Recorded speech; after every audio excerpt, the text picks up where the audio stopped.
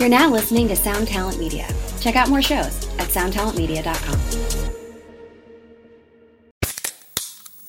Hey, what's up, everyone? I'm Matt McGachy, the vocalist of Cryptopsy and the host of the Vox and Hops Metal Podcast, where I sit down with fellow metal musicians. We talk all about their lives and music while sharing killer craft beers. If you've ever wanted to sneak backstage and share a beer with one of your favorite musicians, well, Vox and Hops is the podcast for you. This week on the podcast, I dropped an amazing episode with Dom Grimal of The Last Felony, Ion Dissonance, and Cryptopsy. There is this episode and over 450 other ones to help you enjoy life, metal, and craft beer. So what are you waiting for? It's time to become a Vox and Hops head. Cheers!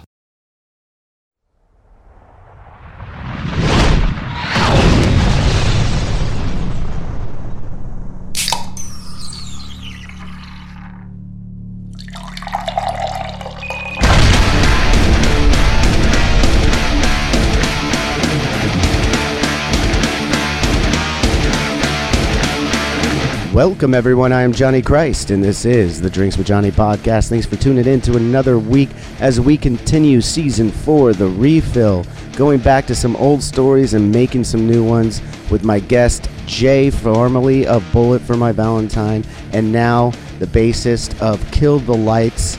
I've known Jay from way back in the day when we toured together. We came up in the metal scene at the same time, had a lot of the same successes, and we get into all that, some of the tours we did together, a lot of the stories that I had forgotten about, and it was so great to reconnect with Jay in this way and have him share some of his stories. It's just great to talk to an old friend like that.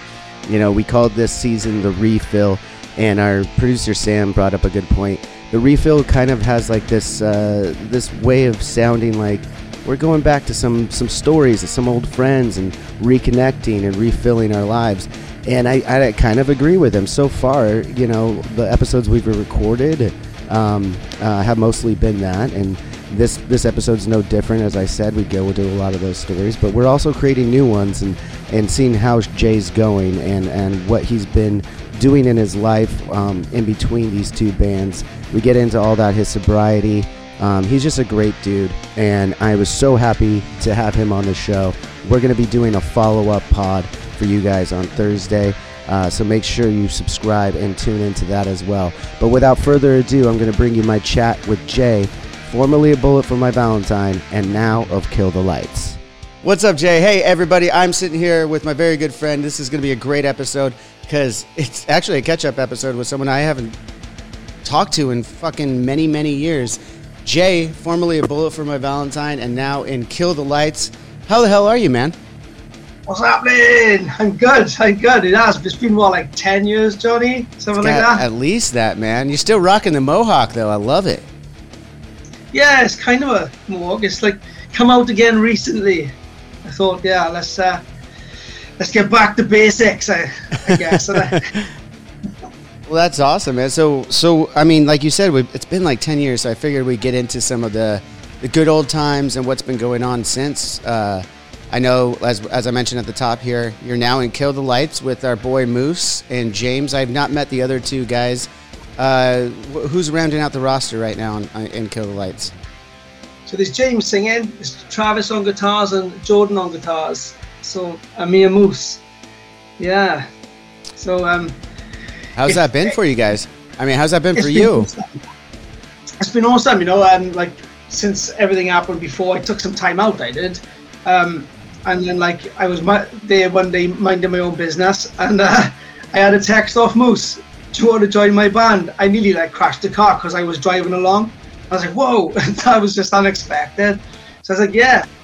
Blew the dust off my guitars because I hadn't played for years. I thought, yeah, do you know what? Let's get stuck into it. And it's been good since, yeah. We got... So you literally took all that time. Are you talking about the time from departing in Bullet till just getting this text message? You hadn't been playing the whole time? Yeah, that's right. I mean, I've been dabbling here and there, but like, I think after everything that happened back then, can't really get into it really, you know, all the logistics of what happened, like for like certain reasons in it. But I kind of put everything down and like had a break from it all. yeah, and like started a family and just kind of like went a different way for a bit. I think I needed to, just to like, cleanse maybe or something. And then I started getting that itch again over the last few years. Last couple of years really, starting to write again and pick the guitar back up, started listening to a bit of music again. And then I was over, like Moose texted me, I popped over his house a couple of times, said hello. And he listened to some of the stuff that I was kind of like working on my own. And then, yeah, he said, an opportunity's come up. Do you want to join? And it's been brilliant. Like, we done a small tour in November of the UK with, who was it? Bleeding From Within, I think it was. And yeah, and that was awesome. It was just like old times, It was really good. And yeah, but, the main difference is now is I'm sober. Like, I haven't drunk a drop of alcohol for like, I think it's coming up eight years. 8 years. Wow, man. Congrats. I was going to ask about that. Was that some kind of direct correlation with your departure from Bullet all that time ago? Kind of. I think after everything that happened, I kind of started drinking quite hard after everything. And that kind of, it got a little bit out of control. So I just needed to like stop it completely. And when I stopped, I stayed stopped, and I just didn't want to go back. And I felt great from it, and I feel great now. Yeah. Well, you look great. Like I said, we haven't seen each other in 10 years. You look awesome, man. You look healthy. It's good to see you like this. I guess my follow-up question to that though is, was this something that you had contemplated giving up for a long time before, or was it literally like it had gotten to a point and like one day you're like, I'm done with this. That's it, or is it something that you struggled with in the past a little bit before? Yeah, well, in our line of work, touring and stuff, I think it comes hand in hand, doesn't it? And some of the parties and some of the like things that, alcohol brought with it. And I'm sure we'll like discuss a few memories as we go through this this talk now. But I tried like stopping it, but there's parties and then there's like, after shows and all that kind of stuff. And it's really hard to do that when you're on the road. Right. I think when everything came to a head with the band and everything and we departed and stuff, I think in that moment, it's all I kind of knew at that moment. So I just started drinking harder, if you like. And then it did come to a head. Then it was one day, oh my God, I'm going to have to stop this. Like, so yeah, I sought some help and just stopped, and I haven't gone back since. And yeah, it just feels amazing. Actually, your show's Drinks with Johnny, so I got my sparkling water here. But Perfect. I did source some non-alcoholic beer. Which one is that? Is that Peroni? Yeah, just in case you was gonna like crack one open. Well, I really wanted to, but it is 10 o'clock in the morning my time, and I have some shit to do for the rest of the day. So I've just got water in my mug right now. So. That's not the Johnny I know. Oh, no. I'm still the Johnny you know. It's just an older form. It's so, like you said, though, I want to touch on this sobriety for just a little bit more, because I really do think it's something that a lot of people who struggle with. It's good to see people like yourself who are successful kind of share your story a little bit for anyone else there that is looking for the help they need or anything like that. I know I haven't stopped. I'm still a drinker and everything. And, but I do have my struggles with it. I'll be completely honest. But I think I'm finally at a good place in my old age with my relationship to alcohol. And, it's been great. But, again, you said that it was like one day. Can you share with us that story? Do you feel comfortable sharing that story of what that last night was, or day, whatever it was, the last time you drank? Yeah, I mean, if that's cool, I can do that, and I don't mind. I got addicted to stuff, and like within my recovery from alcohol, the work I've done on myself through the years, I've done some quite intense therapy, and I worked for a treatment center. In fact, I worked up to the manager of a drug and alcohol treatment center. That's that's what I've been doing on my journey. Like, I completely changed my life to sobriety. But what I found out about myself is that I was an addict, not just to alcohol, but to anything, I guess, that made me feel good. Drugs, it could be sex, it could be, caffeine, food, chocolate, whatever it is. Really, the deeper I got into it, I realized, that I'm an addict. So I got to like learn how to live with that, if you know what I mean. Right. I think maybe there was a time that I wasn't one when I was a kid, but I think the life that I led me into being one, I guess, and becoming one. So after everything that happened with my departure and everything, I kind of like, I felt like I was on my own kind of thing. I really was. And I kind of locked myself away, just drinking, because that's kind of all I knew what to do to make myself feel better, I suppose. And I'd done that for months, and I was like telling people and loved ones that I wasn't home and all that kind of stuff, and just lying to people that was coming out to see me, and I just closed my blinds and I wasn't in, and I was just like hammering the alcohol, and other things, and like it came to the point where I think my mother called me one day, and she was like, I know you're in. And because she knows me, and she got upset on the phone. And that was the moment of realization where I thought, oh my God, I'm being so selfish. So that was it. I phoned a rehab down in Bournemouth in the UK, jumped in my car, and drove all the way down there and handed in the keys and said, I need some help. I stayed there for 3 months, John. 3 months. I was in a living facility for 3 months, living in this house in the middle of a city with 5 other people, and we had to make our way from the house to the centre without picking up a drink, and then do the therapy on ourselves through the days with counsellors and stuff like that. But it was the best thing I ever done. I grew as a person, emotionally. I grew in that moment, in that time, in that place, and since then, I came out and I thought, you know what? If I can recover from someone like that, and I'm talking somebody that hadn't stopped drinking and doing other stuff for like 20 odd years, man, I'm sure I can help other people. So that's what I did. I started volunteering, helping other addicts recover, and I was pretty good at it.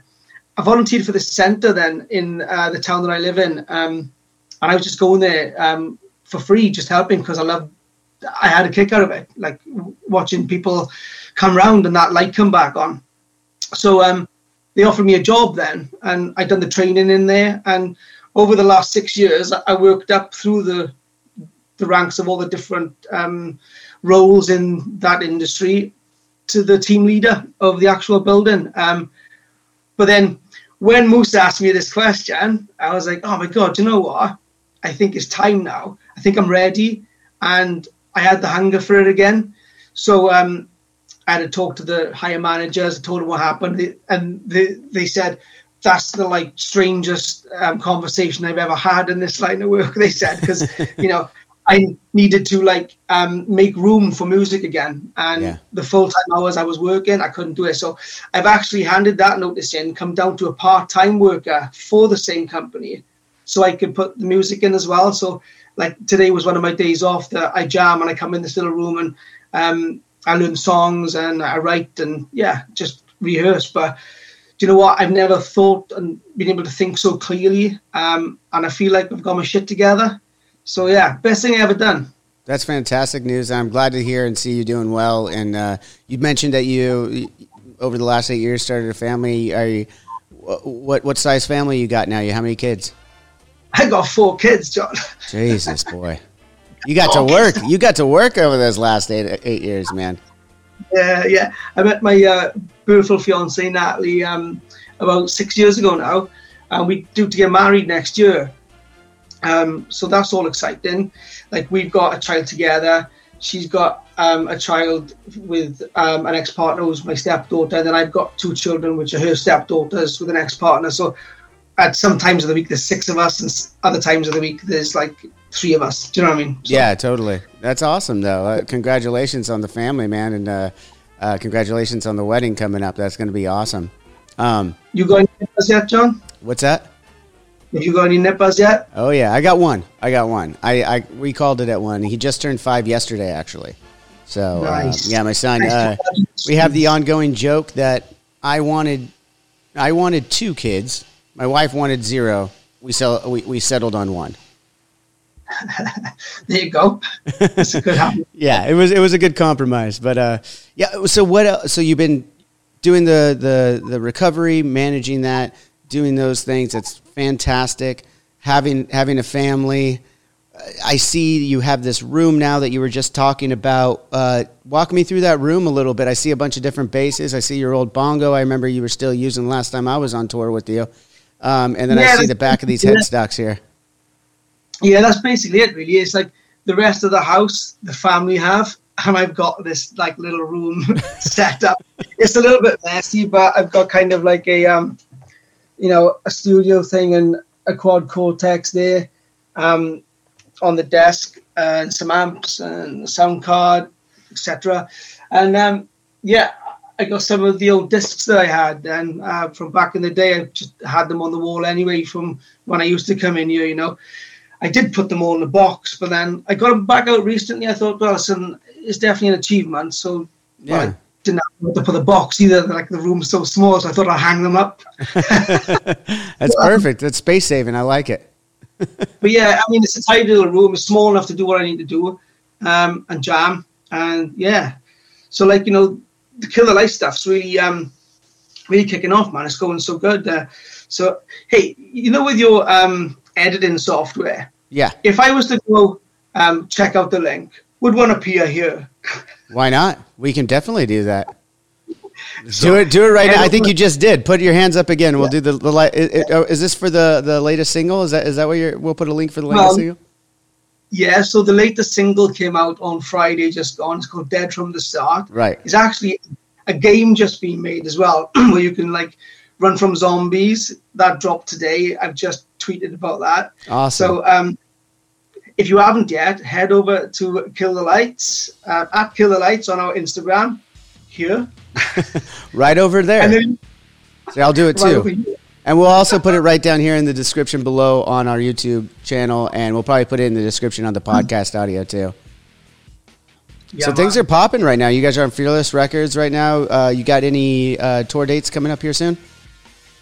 No, not at the moment. We've got we're going to be writing the record, the new record in April. So there's a lot of preparation going for that. We got a ton of demos, which I'm still getting my head around. When they asked me to join, I had to learn all the Sinner ready for the tour last November. So it was like I had 3 months, I think, to learn the entire album, to like gig 10 songs after 10 years off. Right. So it was like, oh my God.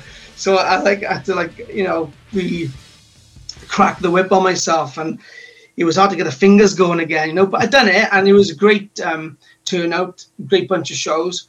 So yeah, we've released Chasing Shadows before Dead From The Start, which I appeared on. I screamed on that one, and I screamed on Dead From The Start.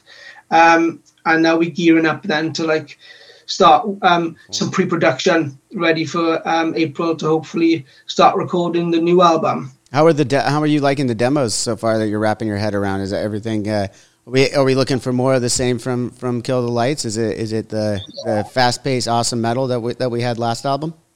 Yeah, it's awesome, man. Like the new demos have blown me away again. I thought the Sinner was amazing. The riffage in that album just blew me away as well. And I kind of gutted for the guys really, because when they dropped the Sinner, all the COVID thing happened, and they were unable to tour it. And I don't think the Sinner got the justification that it deserves.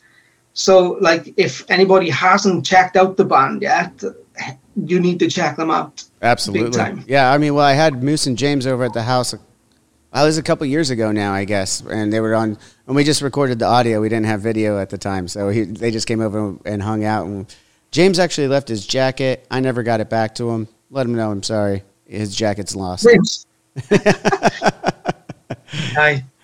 But he's got so many clothes, I don't think he'll mind. When he came on tour, I think his suitcase had the most clothes in it. I've never seen so many clothes. Oh, man. So did you know James? I know obviously everyone knows you knew Moose for a very long time. Did you know James much before you got the call from Moose? Yeah. He toured with us in his band back in the day. I think it was Throw the Fight. Right. And he grills me about this all the time, but I couldn't remember him. But the messes that I were in back then, like from the alcohol, I think I was drunk for like 10 years straight, like constantly. And he's like, I can't believe you don't remember me, man. Oh, and that's I'm like, rad. Yeah, and his brother came on tour with us in November, and I remembered his brother. And he's like, so you remember my fucking brother, but you don't remember me? That's even better. I love that. Well, that's funny that you mentioned that, because like, we're going back to the tours. Let's go back to it. Let's go back to the times that Avenged and Bullet were out on the road together. Do you remember I impersonated you? Yes, I was going to. Stage? Yes, it was in. It was on one of those Shed tours. I think it was like the Mayhem Festival tour that we did together. Yeah. And that was always the ongoing joke. We could set it up a little bit here. So back in the day, we Avenged and Bullet did a lot of tours together, obviously. And early on, we kind of realized that myself and Jay, both with mohawks, a little shorter in stature, kind of party animals of the tour, got along great. We were kind of each other's doppelganger in a lot of ways. You could definitely interchange us for a little bit. And we decided it was like one of the last nights, or if not the last night of that tour. And we tried to pull a fast one on the rest of my bandmates and the audience. Jay was standing behind the stage ready, and we swapped positions, and he went up and played Backcountry. We were just waiting to see how long it would take for everyone to realize that it wasn't me. And I think we got through like half the song before anyone realized it. Yeah, I can remember the rest of the band. Like when I was running over to him with the guitar, they were like, "What the fuck?" I hope we have some footage of that. I'm gonna hit up Rafa and see if he has any footage of that. I'm gonna see him later tonight, so I'm gonna see if we can put some of that footage in here. That'd be great, because I think one of them came up to me to like give me a shot at the end of the song as well, and oh my god, man, it blew my mind. That did, like, I could just about walk off the stage. Yeah, it was good, man. It's good times. Yeah, really good.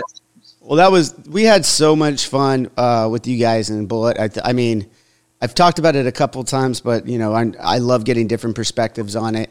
On yours with that the infamous Australian tour with Atreyu, Bullet for My Valentine, and Avenged Sevenfold.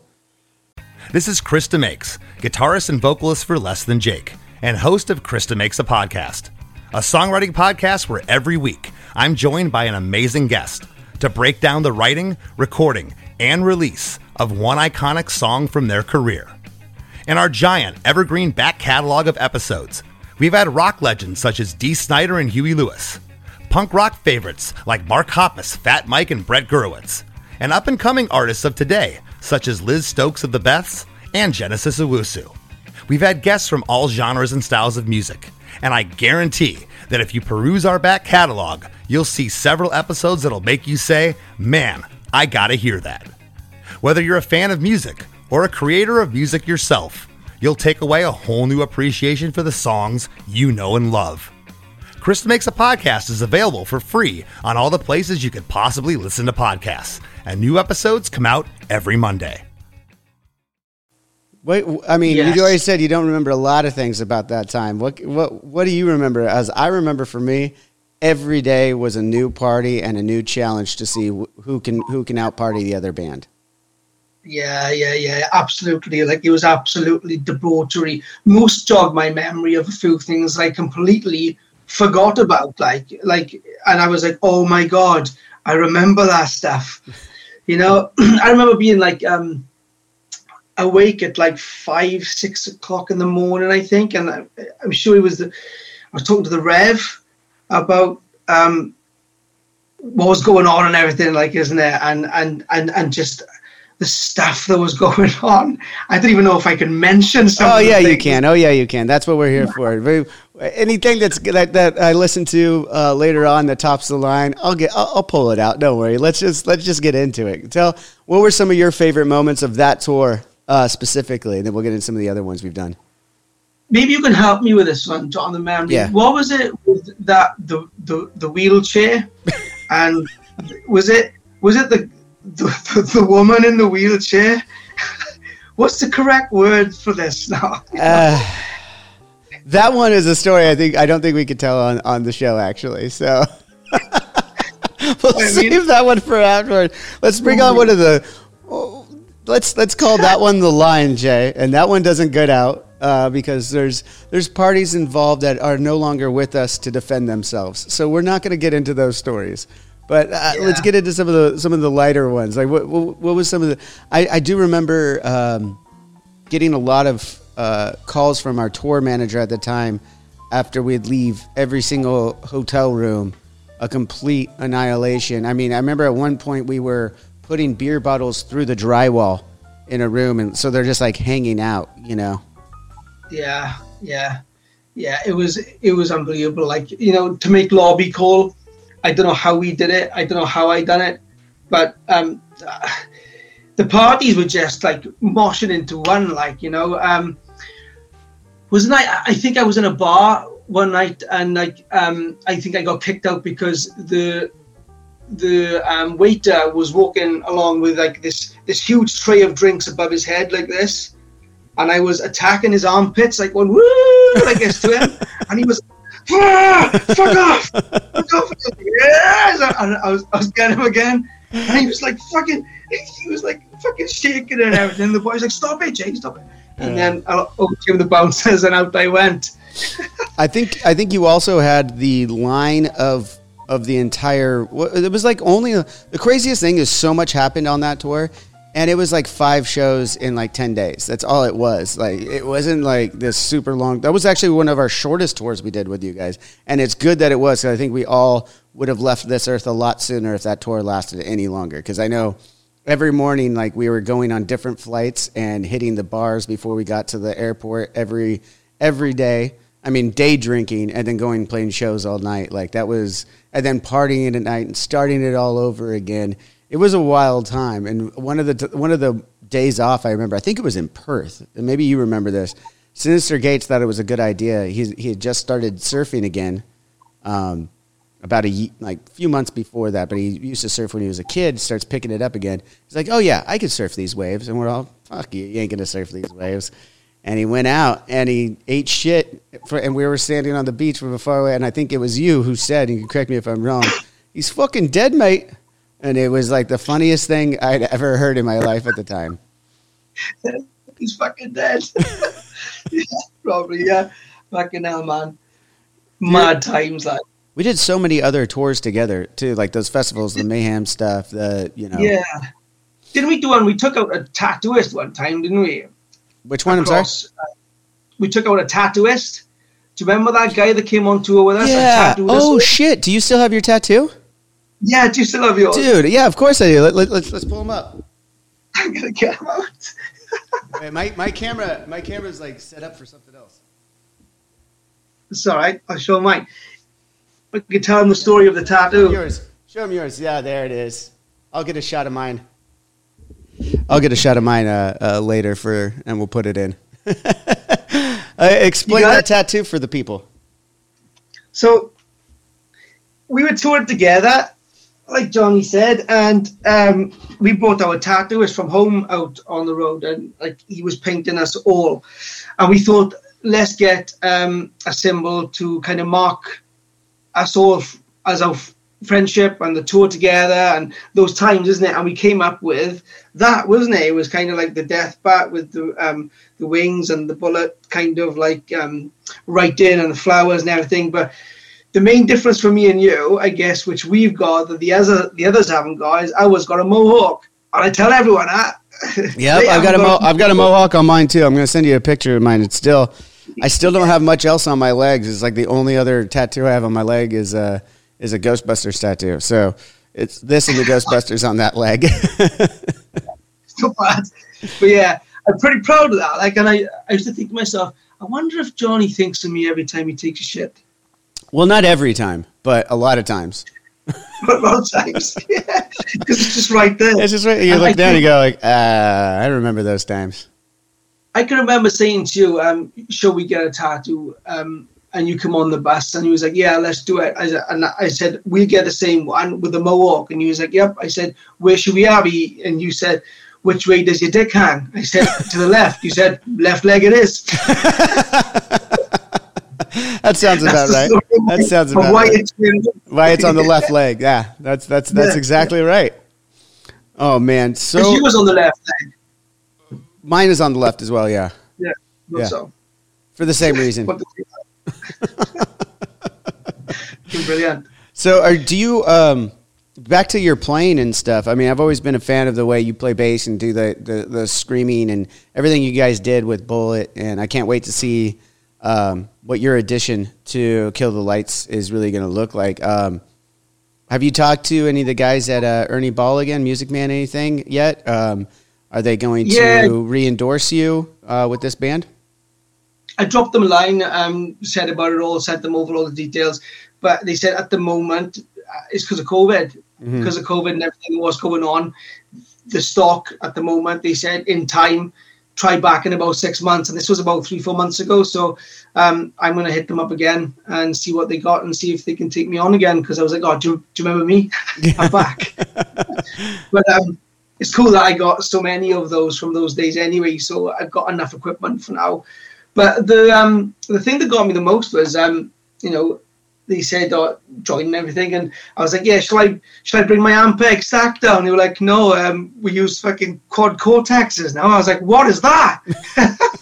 Yeah, no one uses big-ass amps anymore, man. I know. I've had to learn this like little gizmo, showing my age. Like, I was like, fuck. So, yeah, it's amazing. I've got the same sounds out of it. And you just turn up with a guitar and a little box with that. I just plug it on the stage. Done. Yeah. No, it's incredible. Yeah, what technology has come with for so long. I mean, in the studio, we've used those Fractal units for a long time for demoing and stuff. It's just easy to flip through when I'm writing in my at home by myself and using all that, going back between guitars and all that stuff. And then I think I think Sin might have started using those in conjunction with his amp heads the last tour we were on. But I mean, you were out of the game for a little longer than me, but I mean, I've been playing at home and writing and stuff, but I haven't played in front of a single person in almost 4 years. Really? Yeah, we got off the road in 2018, and I haven't really played since, really, other than working on this new record we've been doing. So you guys are working on a new record then, and you'll be touring again off that? Yes, that's the idea. That's the plan. It's about, as all of our fans know, we've been working on it for a while now. There's been a lot of delays due to COVID and other personal reasons as well that we won't get into at this time, but we will one day. But yeah, there's been some stuff that we're waiting on, and we're actually getting to work again today on some stuff. So, we'll be looking forward to getting this out to everyone and seeing everyone's beautiful faces, as they say. Well, that sounds good, man. It'd be great to fucking hear some new stuff from you guys.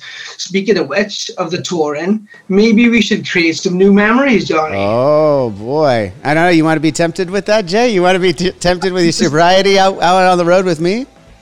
Oh, I'll be fine. I'll be absolutely I knew it. I just thought I'd throw it out there. Oh, yeah. Yeah. It's out there now. It's out there now, Jay. I'd love that. I'm pulling in. Get the killer lights on with them. Yeah. I love it, man. I love it. Yeah, it does.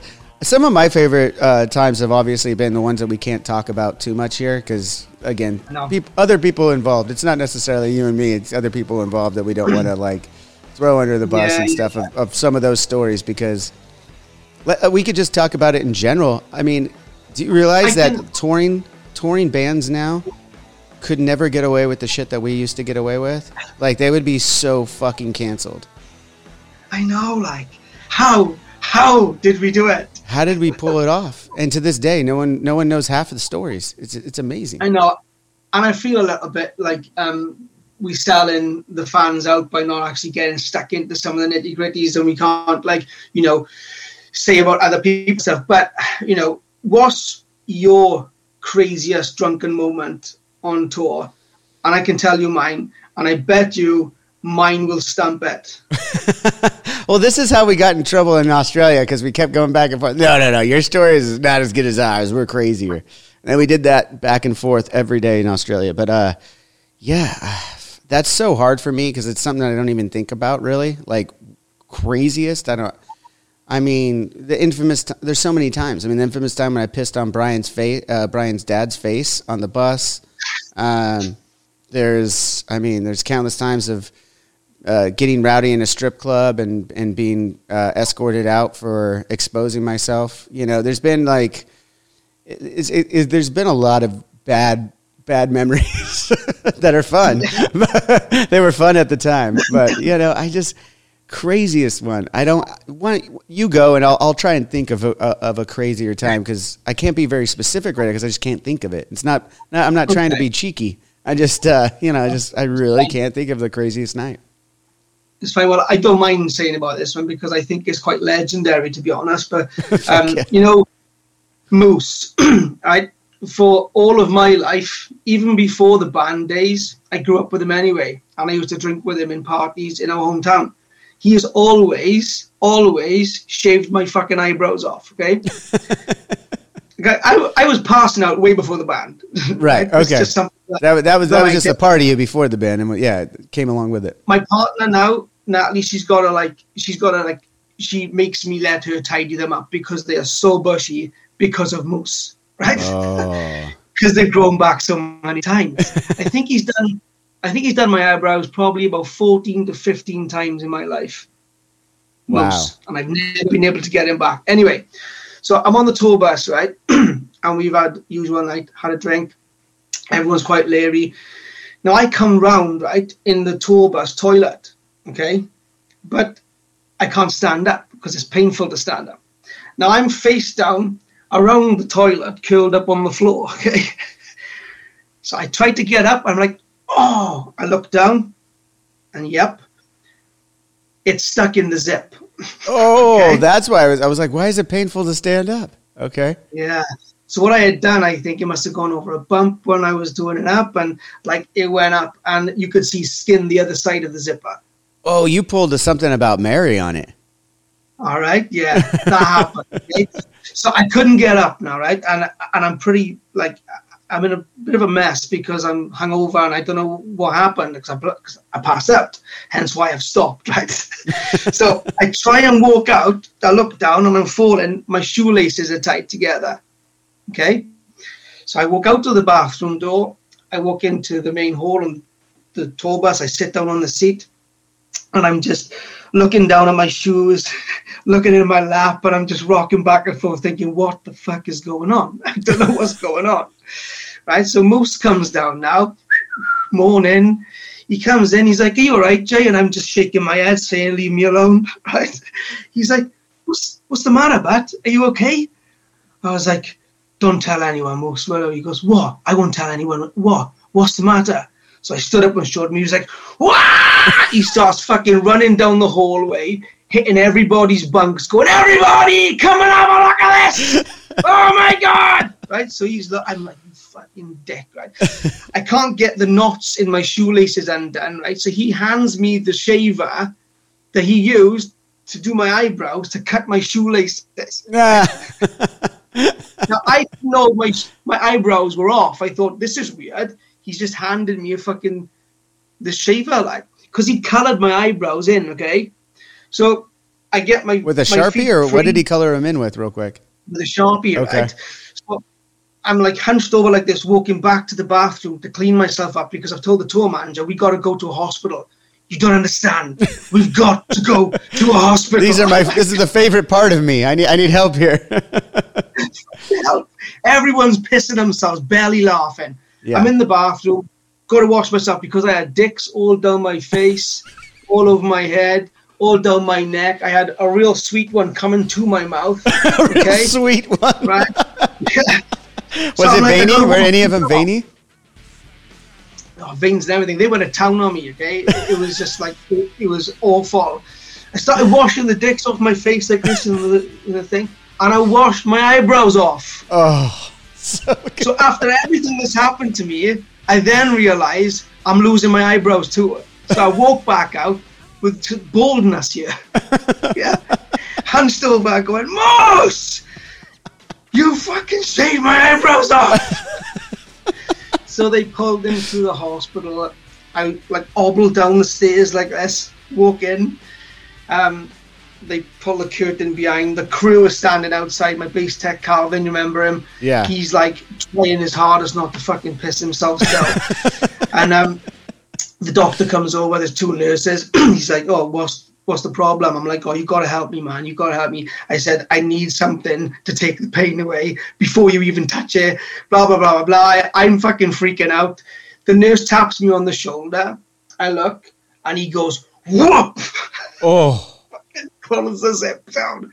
I scream. Like, you've probably not heard a scream like this, Johnny, right? Fucking A. But you could hear the crew outside. Laughing their asses off. Fucking everyone's just pissing themselves at me, like. How bad was the damage though after he pulled it off? It wasn't too bad. It was only a little bit of skin that like caught through it, but yeah, like it was a bit of a cut there in the heel. I had to have Vicodin, which is not a good thing to give to somebody who drinks every day. I might add, the doctors who, Yeah, but you were probably pretty stoked at the time though. You're like, all right, well at least I got something out of this. But yeah. Like, I got back to the bus and like everybody was just looking at me in amazement, like, with no eyebrows. Did you get the slow clap? Did you get the infamous slow clap on the bus on the way back in? Yeah. Well, I think they were clapping because I'd knocked this out of the like schedule like 2 hours. They weren't happy with me, like.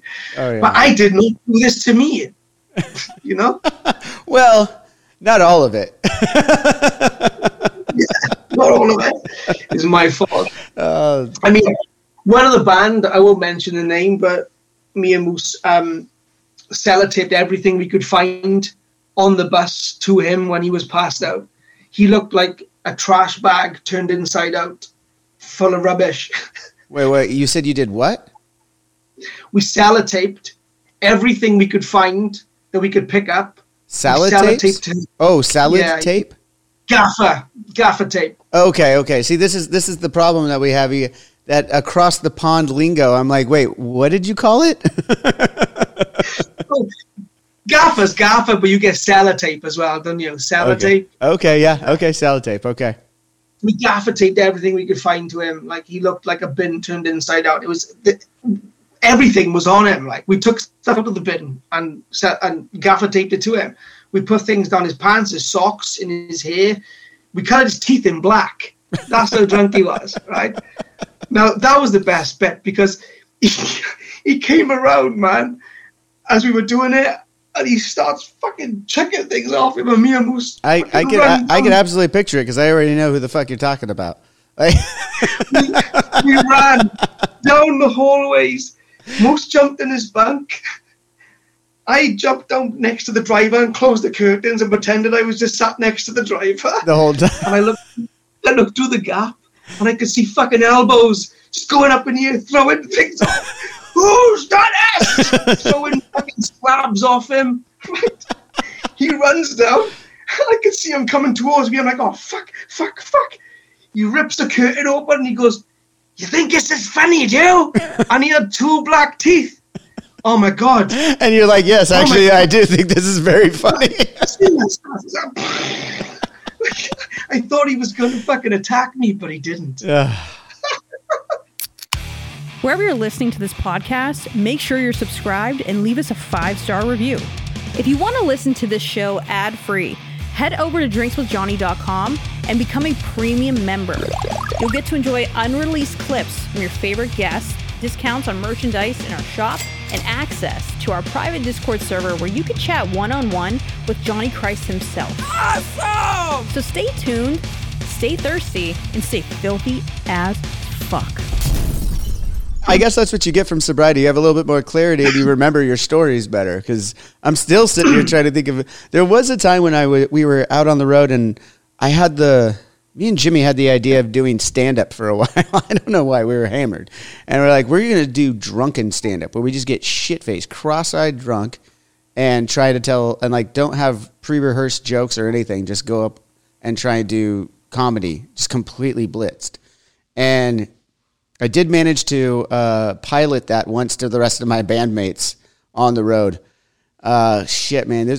Obviously, Jimmy was still with us. This was many years ago. I mean, one of the first times we were on a bus, I'm sure.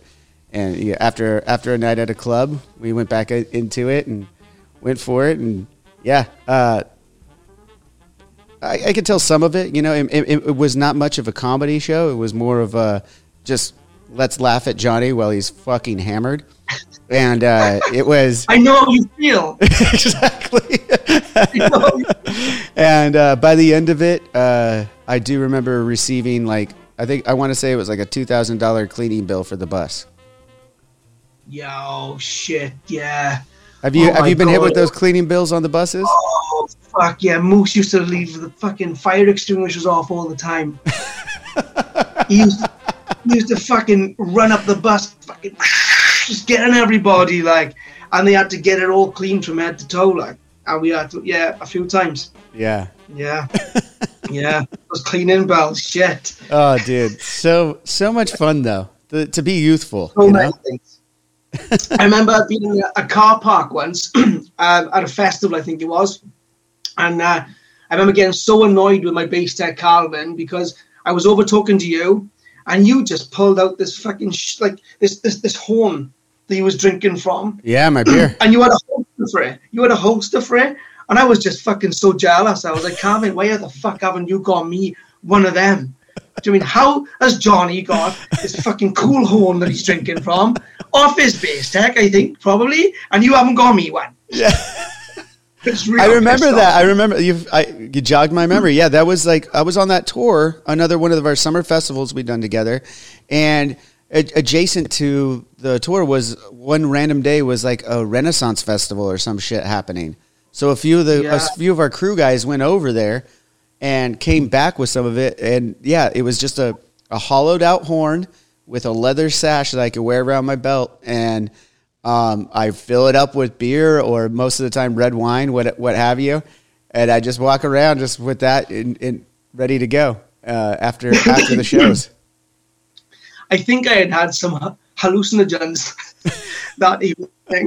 And I came over to you telling you about it and how I felt.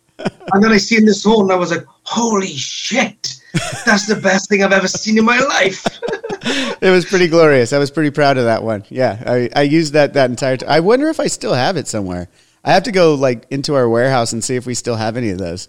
So if I do, I got to get a picture. I'll send it to you. You could drink your Peroni non-alcoholic out of it now. Yeah, yes. I definitely want one. I want yours. If I still have it, man, it's all you. Well, I can pick it up off you when we do one of those tours coming up. Yeah, absolutely. Yeah. Speaking of the touring and the good old days and everything, let's get into, if you don't mind, a little bit. I know you can't get into every little detail, but I mean, we're talking about the debauchery of drinking and stuff. Do you think that was a part of your departure with Bullet? Moose, when he was on the show, told some stories about his departure, and then you were pretty short. Moose was gone first, right? And then you were shortly after, if I'm not mistaken. What was it? No, it was me first. It was you first. Okay. Can you talk a little bit about that? You don't have to go. I know there's still things you can't discuss for legal and other reasons, but if you could tell part of your side of the story of your departure from Bullet, we'd really appreciate it. Yeah, it is tough. It is tough to talk about, to be honest. I'm sure. Yeah. Yeah, about all the little bits that happen. All I can say is, everybody was partying. Yeah. Everybody was having a drink, and everybody liked to have a drink. My real problem started with alcohol. I mean, okay.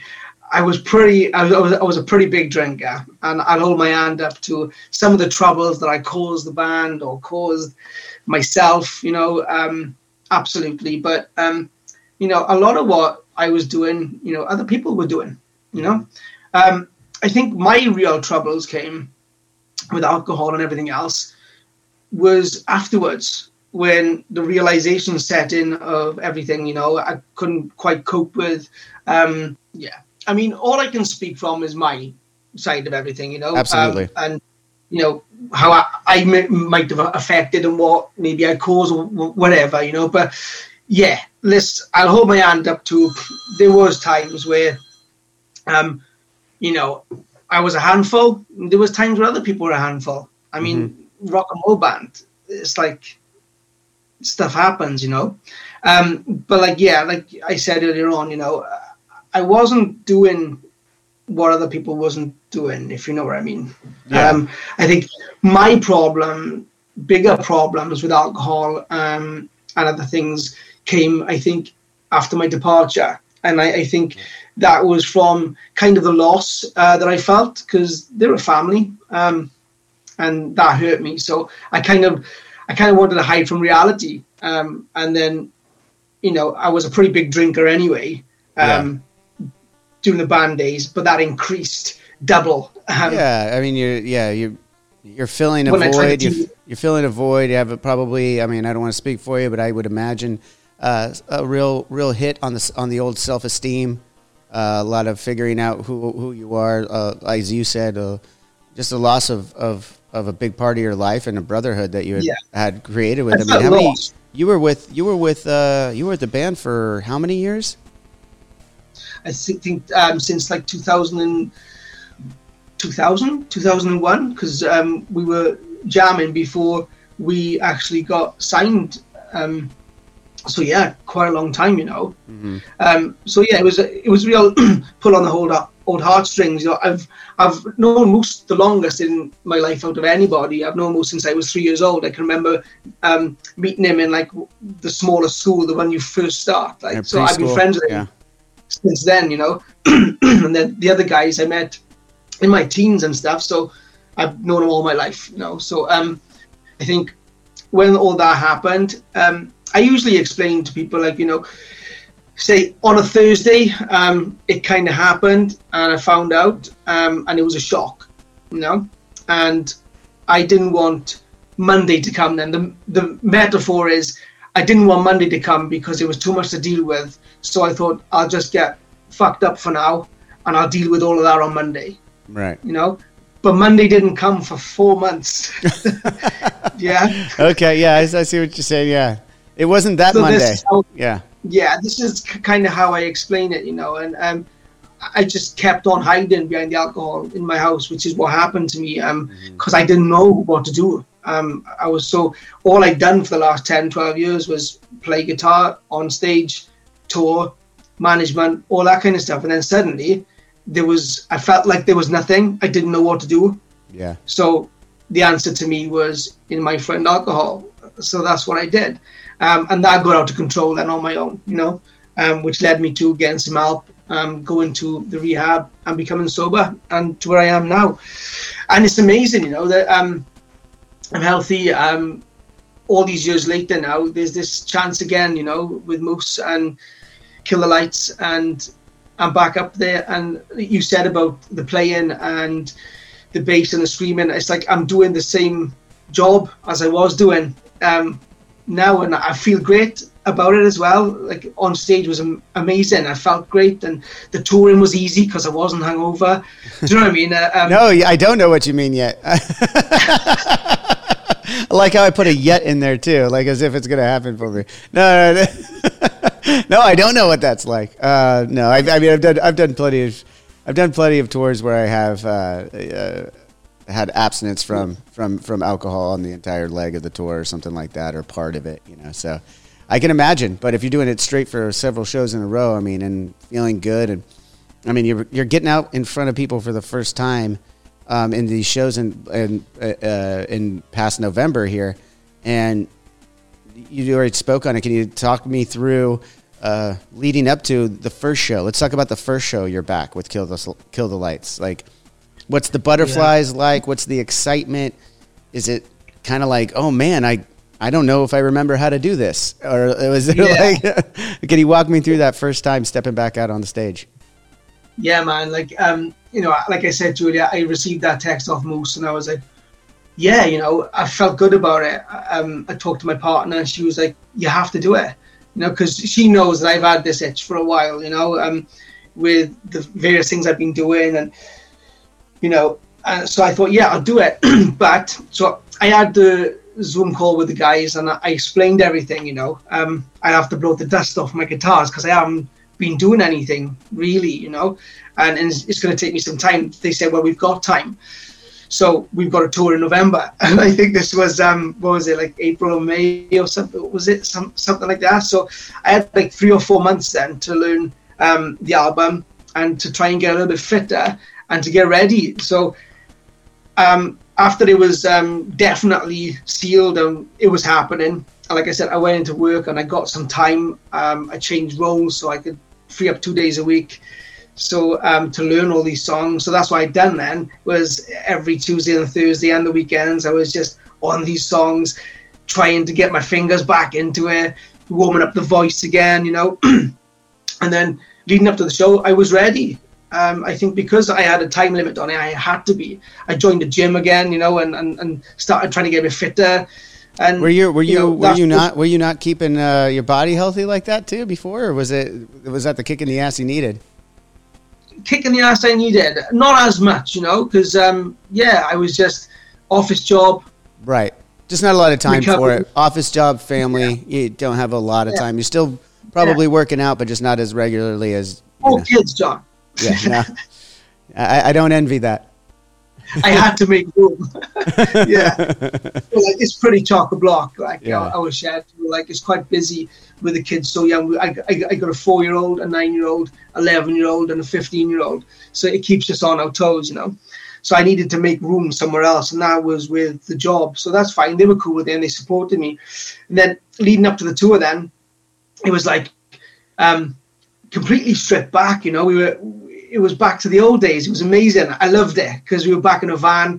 We were taking the gear on ourselves. Do you know what I mean? There was no crew. We was the crew. Yeah, man. The first show was amazing because it was in Bristol in the UK. And that's the one we learned on, like how it was going to be the first show. It was like, we got here for loading. We set everything up on the floor. We got it all on the stage. Went through the mic check and all that kind of stuff and the sound check, and then done the show. Great show. But afterwards it was like, thank you, walk off. It was like, turn straight back around, walk back on and start and doing everything. You know what I mean? Packing it all down. Yeah. But like, before going on, it was quite nervous because like I think my last show was 2014. Okay. Yeah, so you had like some Man, so I bet it's gotta be nervous. I mean, even like I said, 4 years away from the stage for me right now. I know when I hit back, inevitably when that happens, I don't know about you, but like, do you ever like have those people have nightmares about their job, right? Let me paint a little picture here real quick. So people have nightmares about being late to their job or showing up and, you know, you got way too many people that you're trying to serve, whatever it is. Like if you've been a waitress or a waiter or something like that or whatever, you have those dreams. I think for me at least, and maybe you can speak to this too, some of those dreams we still have too as musicians or rock stars, whatever you want to call them, of like getting on stage and not knowing the set. Getting on stage and like late and like everyone's mad at you and you're like, oh fuck, like I just showed up. What songs are we playing? I don't even know what fucking songs. I don't even know what song this is. And like, you know, like I've had those dreams before. Have you had anything like that? It's fucking mad you said. I've had exactly those dreams. You can ask my missus, Natalie.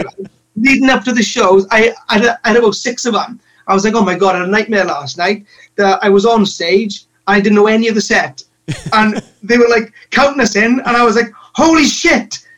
And I was asking like my bass set, do you mind? Will you play this? Because I fucking didn't know it. That's the safety line. Come on, bass tech, you got it. Do you know the song? I don't know it.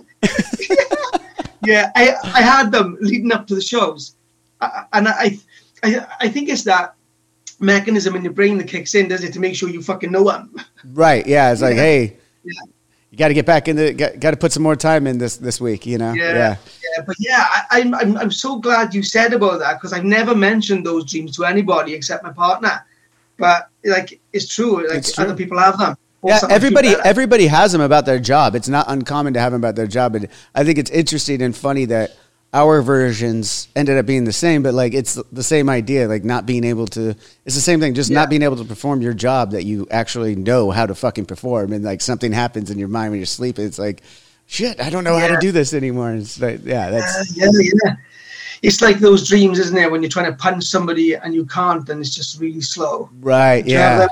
Yeah. And then you get your ass kicked and you're like, what the fuck? It's my dream. Why am I getting my ass kicked in my own dream? But Wherever you're listening to this podcast, make sure you're subscribed and leave us a 5-star review. If you want to listen to this show ad-free, head over to drinkswithjohnny.com and become a premium member. You'll get to enjoy unreleased clips from your favorite guests, discounts on merchandise in our shop, and access to our private Discord server where you can chat one-on-one with Johnny Christ himself. Awesome! So stay tuned, stay thirsty, and stay filthy as fuck. But speaking on a little bit more of the Bullet stuff, not necessarily the departure. You already kind of touched upon that, and I won't harp on it too much. But more of the good times. Let's get to some of the great times. I mean, at the same time that your band and our band, before we even toured together, we knew of each other, right? Because we were on the same covers of all these magazines. You know, we got Kerrang! And Metal Hammer out in the UK, and then all the stuff that's been happening on MTV at the time when they were still playing music. Your guys' song was up there. We were on the same blocks of music, like pretty much just going like through. And it seemed like both bands were on the come up at the exact same time. We did the Metallica tours in Europe together for a little while. What are some of the things though, like looking back now that you're not with the band anymore and you've moved on in your life? What are some of the things that you like to look back on and kind of retrospectively put in place and go like, wow, I was really a part of this. You know what I mean? Like, is there any moments in your career with Bullet that really stand out for you? I mean, much the stuff that you just mentioned, you know, I'm glad you jogged my memory about that stuff because it was cool, wasn't it? Like we were seeing a lot of you guys and you were seeing a lot of us on the covers and everything, which, I mean, I do think back sometimes and I think, wow, like did that really happen? Was we doing all of that stuff? Because there were some really big shows. I think the biggest show or the biggest crowd that I stood in front of, I think it was 115,000 in Germany somewhere. Wow. And like, was that one of the Rock am Ring? Was that like a Rock am Ring, Rock am Park, or was it with Metallica? What do you remember? Which? It was another one, and I can't remember what the festival was called now, to be honest with you. Okay. But it was a festival setting, yeah.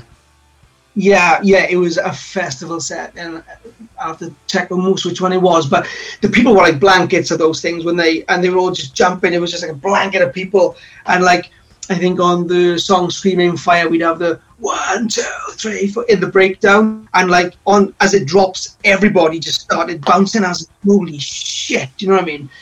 Such a good feeling to feel that, you know. But yeah, it's just those times, you know, and the videos as well, you know. I just having the film crews there and like the actors and stuff like that, and the videos you would do, like I thought that was pretty cool as well, and the props and fire engines spraying rain over us, and like you know, shutting off a part of the highway in Hollywood or wherever just to film, you know. And I think back on that, I think that's amazing. Like two of my oldest kids, they won't remember it, and I've lost the photo, but when they were like one of them was 1 and the other one was like 4. They were on download with me, and I was holding them in my arms, and they were giving the horns with all the crowd in the background. And I haven't got to show them. I'm gutted, but you know, now they're older and they know what's going on. They're like asking me about stuff, and I'm like, "You've been on that stage?" And they're like, "No way." Do you know what I mean? So that's got to be really cool. Yeah. So just all of it really. It was huge.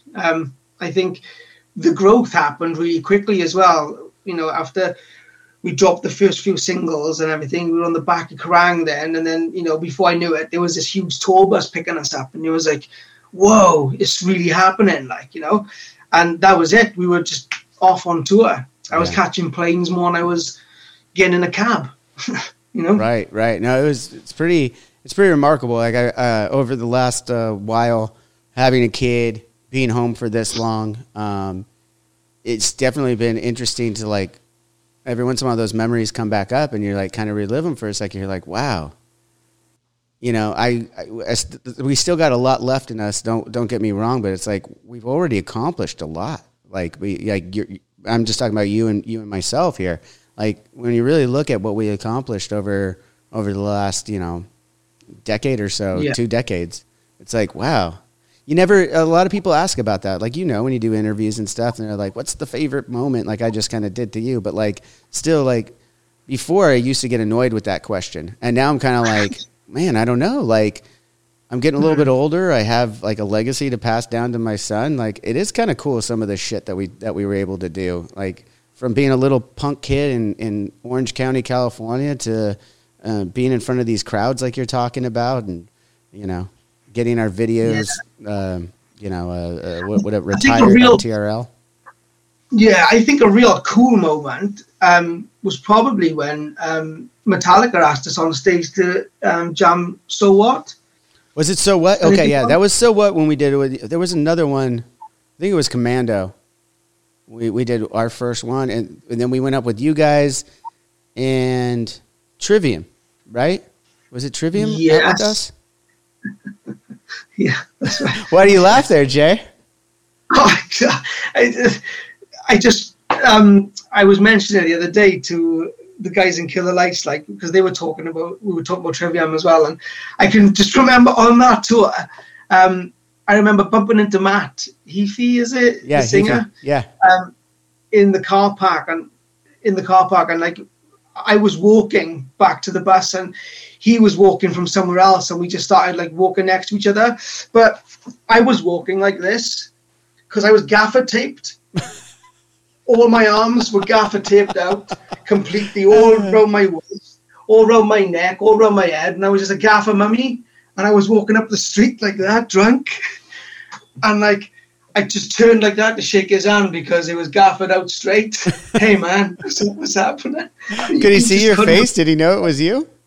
He's just looking at me. He's like, "Hey, yeah." He knew it was me. Okay. And I was like, "No, are you walking this way?" I was just walking next to him down the fucking street.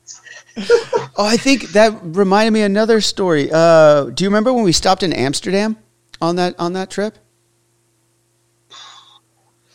There was an Amsterdam, so we had a day off between like a different Holland place, and then we were on our way to somewhere else, and we had a day off, or maybe it wasn't even a full day, whatever it was, and we decided to stop off, and we were all, going big in Amsterdam, having a good time, and I just remember it was you and Moose, I want to say, or maybe even Padge.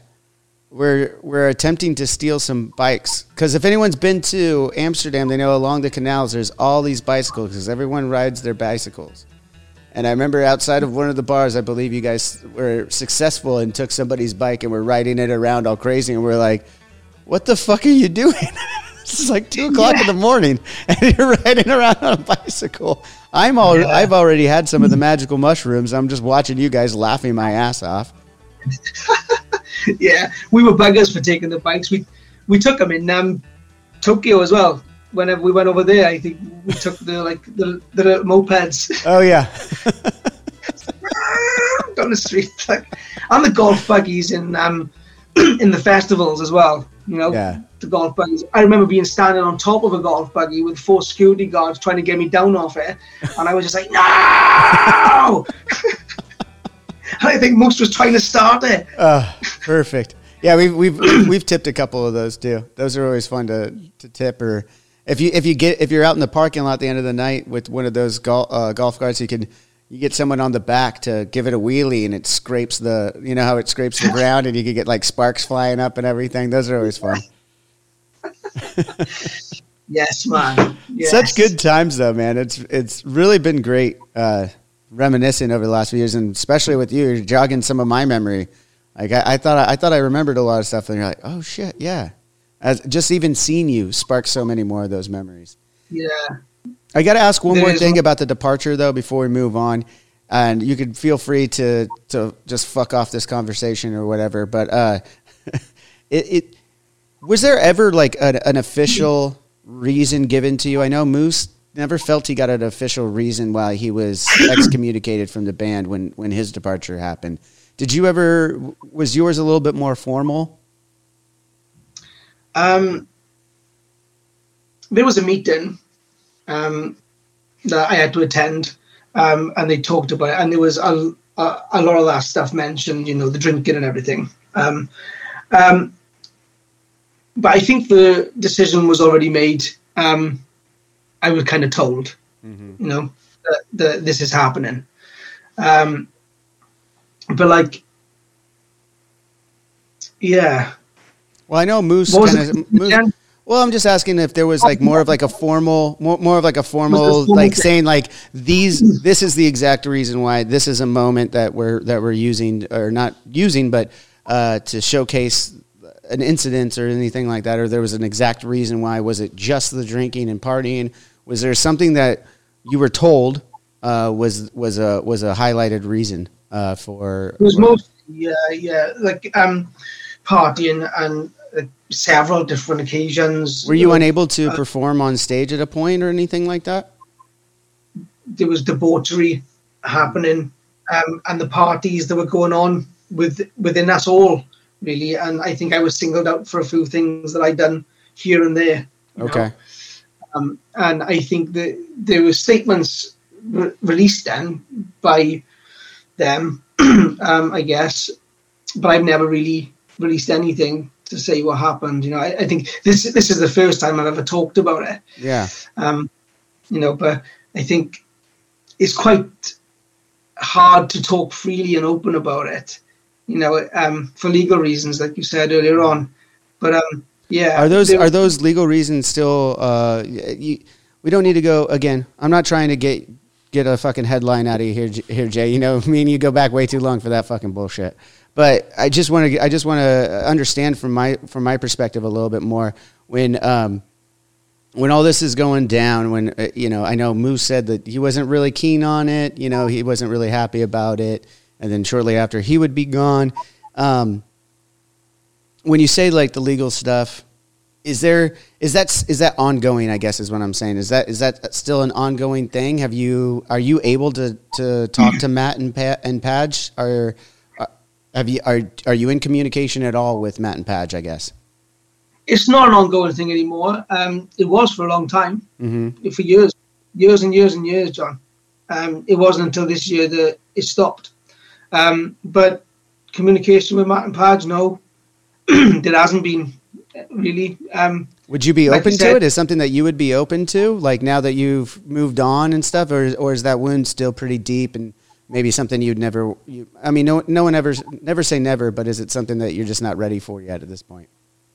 There just hasn't been any communication since the departure, and not really any attempts to really. Yeah, I gotcha. Well, tell the rest of the boys and Kill the Lights I said hello. I'll text Moose too, and let's keep in touch because I really want to see you guys out on the road at some point, and maybe we'll cross paths. Maybe we can do another hang in person. I'd love to see you again, my friend. It's been way too long to give you a hug in person, man. Absolutely, man, and the same goes to you, John. It's been great to see you. It's been such a long time, and it'd be great to see the rest of the guys as well. Like, I miss you guys, when all that stuff did happen, I think I lost my phone a few months afterwards, and I remember thinking, shit, all my contacts were in there, and I remember thinking, fuck, Johnny's number's in there, right? Yeah. Honestly, all the people that I knew on my phone was gone. I had to get a new number and all that stuff. Yeah, when you hit me up, I was like, oh, I have the same number, dude. I didn't realize you lost. I was like, you texted me and it showed up as Jay. I was like, you're like, hey, this is Jay. I'm like, I know. So I was able to keep the number, but for some reason, all my contacts got lost back then. I don't know how. And I just lost everyone's numbers. So then, because you didn't show up on mine, I had to add you again. But then when I text you, you were like, yeah, I know. I got your number. Yeah, that was it. You're like, hey, what's up, man? It's Jay. I haven't talked to you in a long time. Love to be on the podcast. Love to let you know that this was right, I guess, when you got the call from Moose that you were going to be joining Kill the Lights. And I was like, fuck yeah, dude. I knew it was you. I have your number still. It was that bit that cracked me up. Yeah. I do have your number. So... it's been fantastic catching up with you, though, man. I'm going to let you go for now, and then we'll stay in touch. All right, brother?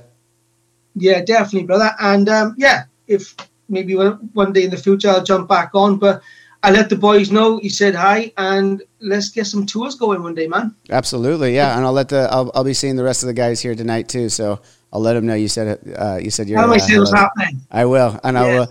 Well, I'm sure we'll have a good laugh about some of the stories that we can and can't tell here. Let's put it that way. Nice one, Johnny. Right, it's brilliant seeing you, man. Keep in touch, right? Yeah, absolutely, brother. Cheers. Speak to you soon, brother. Yeah. And that'll just about do it for this week's episode of Drinks with Johnny. Thanks to Jay for being on the show. Thanks to you guys for listening. And as I said at the top of the show, tune back in on Thursday. I got a quick little follow-up call with Jay, and it's going to be fun. I want to see what he thinks about the episode now that it's been released, and if there's anything that he wanted to clarify on some of this bullet issue stuff. So if you're interested in that, make sure you subscribe to the podcast so you don't miss that Thirsty Thursday pod that is coming out. Also, if you are really enjoying this episode and all of these episodes, head over to thedrinkswithjohnny.com and look into becoming a Filthy Animal. That is our members-only area where you get early access to content, bonus content, and the best thing is access to our Discord channel. We are having so much fun over there. Once a month, we do a video hang together where we do some kind of a watch-along. Last week, we did a watch-along of our director, Brandon Lombardo's. He did this Judge Jerry thing, and it's absolutely hilarious, where he got pretty much sued for drawing dicks on people's merch. So if that sounds like something you'd be into, having some laughs with us and the rest of the community. I mean, every day we're in there chatting, and everyone's really positive and having a good vibe in there. So if you're into that, I'm in there pretty often, and as I said, we do the live video chat once a month as well. So you could find that at drinkswithjohnny.com and signing up to become a Filthy Animal member. Also, we are still running the contest for my jacket from the Nightmare Cycle that I wore quite a bit. I actually wore it quite a bit through the last decade. You have a chance to win by subscribing to this podcast and signing up for our email list. And that the winner of that contest, will be announced on our 100th episode, which is coming up in just a few. So make sure you are subscribing everywhere, signed up for the email blast, so you have a chance to win that jacket. Obviously, it's mine. I love it, but it's time to put it to bed and give it to someone who can really appreciate it. So make sure you enter in that contest, as I said. And if you have a small business or a big business, or just want to talk about something, and you're interested in putting in ads here, go to adswithjohnny.com, fill out the form, and we'll get back to you. And I guess that's pretty much it, all the news that's going on in our lives of Drinks with Johnny. Lastly, I just want to say, given the recent news of Russia invading Ukraine, not to get too political, but just to state, I just can't believe that this shit is still happening in 2022. And it seems like we're not getting a break from any kind of madness at this point. And my hearts go out to those who are affected. It's just really sad that people can't, just get along at this point, no matter how far we come as a society, as a global society, and as a species. There's just always going to be that asshole that has to fuck with things. And it's still real sad, and I hope for my son's future and for our children's future and maybe generations to come, we can start to wean that out. But it doesn't look great right now, so I just want to say my heart goes out to all of you who are affected by this. And I guess that's it for this week. So until next time, as always, cheers.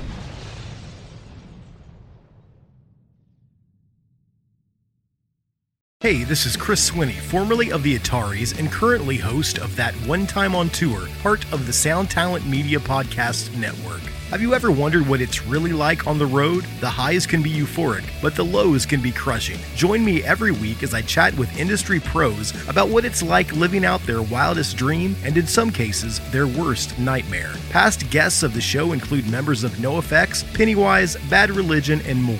Listen and subscribe at soundtalentmedia.com. Hi, I'm Daniela Clark. I'm Barbara Ann Wild. And we are the Honest AF Show. Our podcast is real, honest conversation with our celebrity friends and pros. Covering our anything but average rock and roll lifestyles. All while tackling the hell that is aging and the battle of beauty. Oh yeah, nothing is off the table. The Honest AF Show is available wherever you get your podcasts.